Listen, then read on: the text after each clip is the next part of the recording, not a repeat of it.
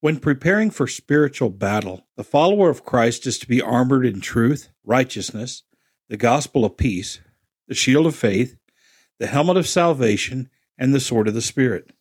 The last critical element the believer needs is to pray.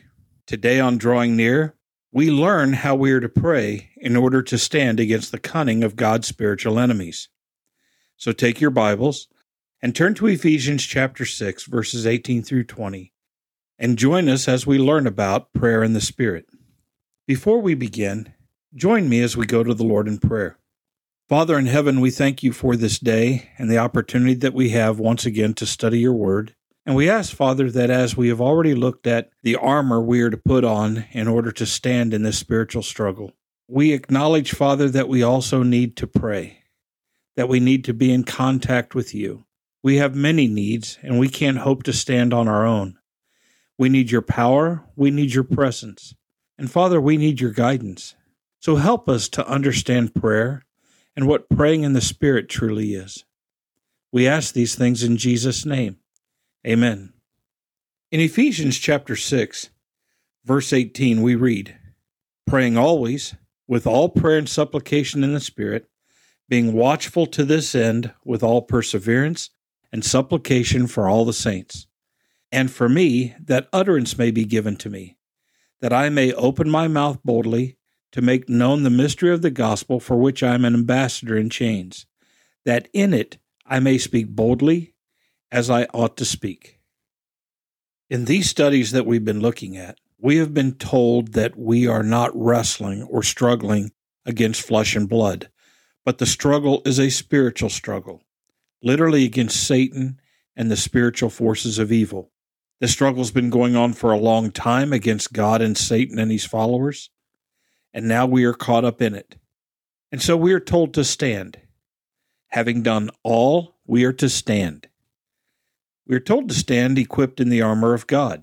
Again, that armor is the belt of truth, breastplate of righteousness. Boots are to be the preparation of the gospel of peace. Above all, we're to take the shield of faith. We are to have the helmet of salvation and the sword of the Spirit, which is the word of God.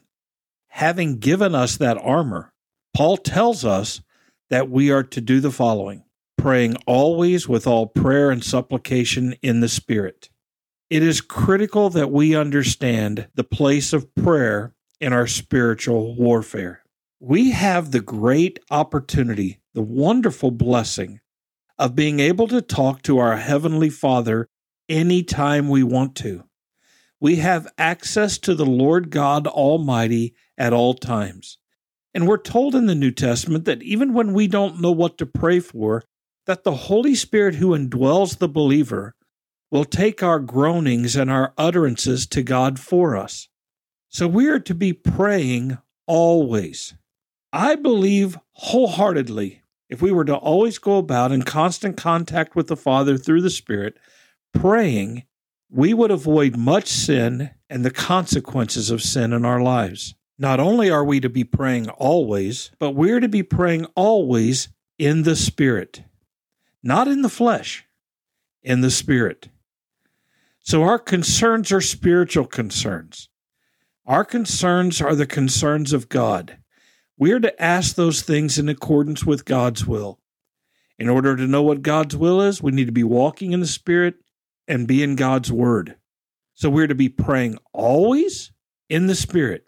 In between those two phrases, we are told, we're to be praying with all prayer and supplication. What is meant by all prayer?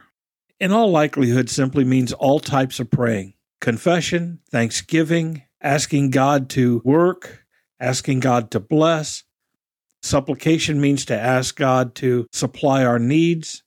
We are to engage in every type of spiritual communication with the Father in the Spirit, praying always. He further says that as we are praying, we are to be watchful to this end with all perseverance and supplication for the saints. We are to be praying for other believers, and we are to labor in our prayer for other believers. That's the idea of perseverance. We are to be burdened for other Christians, and we are to pray and persevere in prayer on their behalf, asking God to supply their need.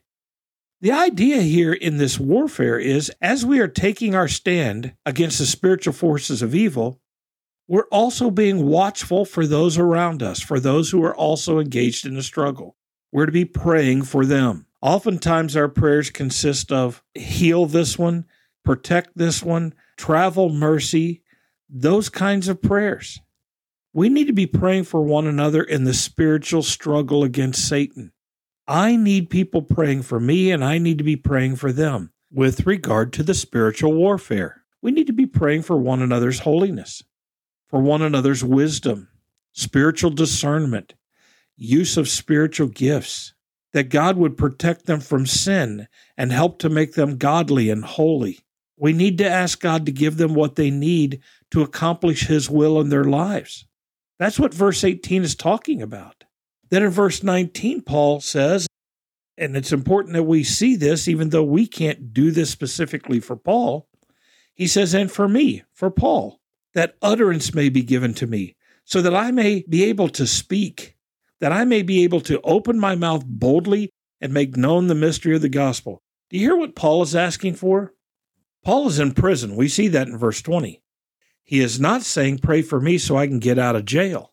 He's not saying, have God protect me while I'm in jail. What he says is, help me by praying that God would open my mouth boldly so that I can share the gospel.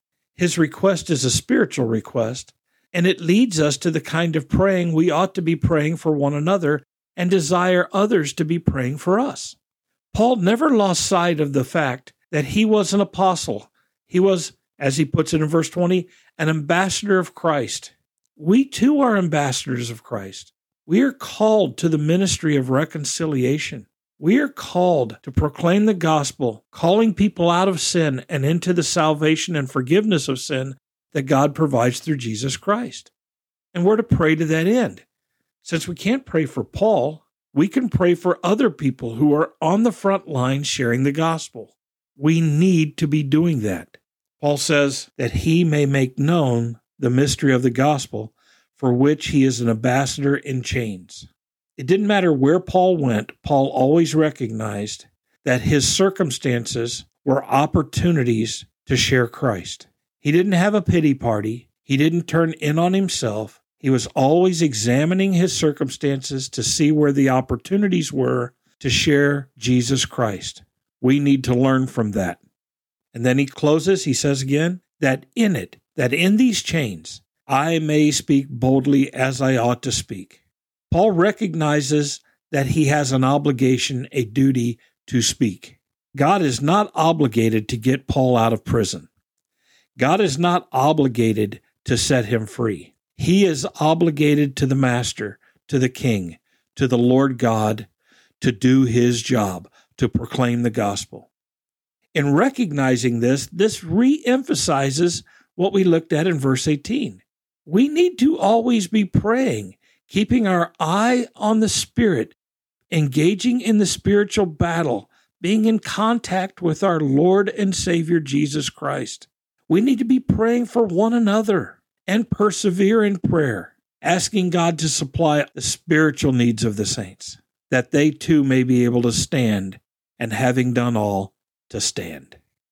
If we will pay attention to these verses concerning what God has called us to do, to stand, to put on the spiritual armor, to do so praying, I believe we can change our lives. I believe we can change the lives of others through the gospel of Jesus Christ. I certainly believe that we can resist the devil and he will flee. This spiritual battle is to be fought on God's terms. It is to be fought in holiness and righteousness and truth. There are many professing believers engaged in conflict, but their conduct is not spiritual.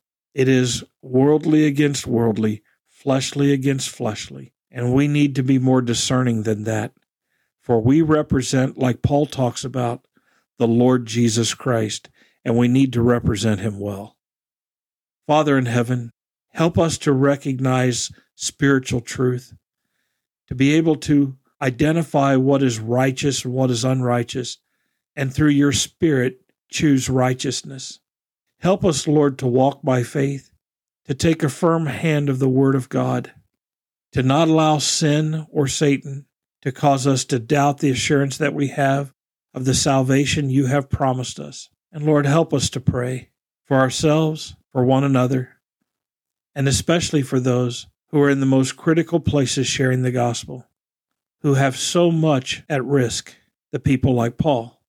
And Father, I pray that we would stand our ground, that we would not falter and we would not fail.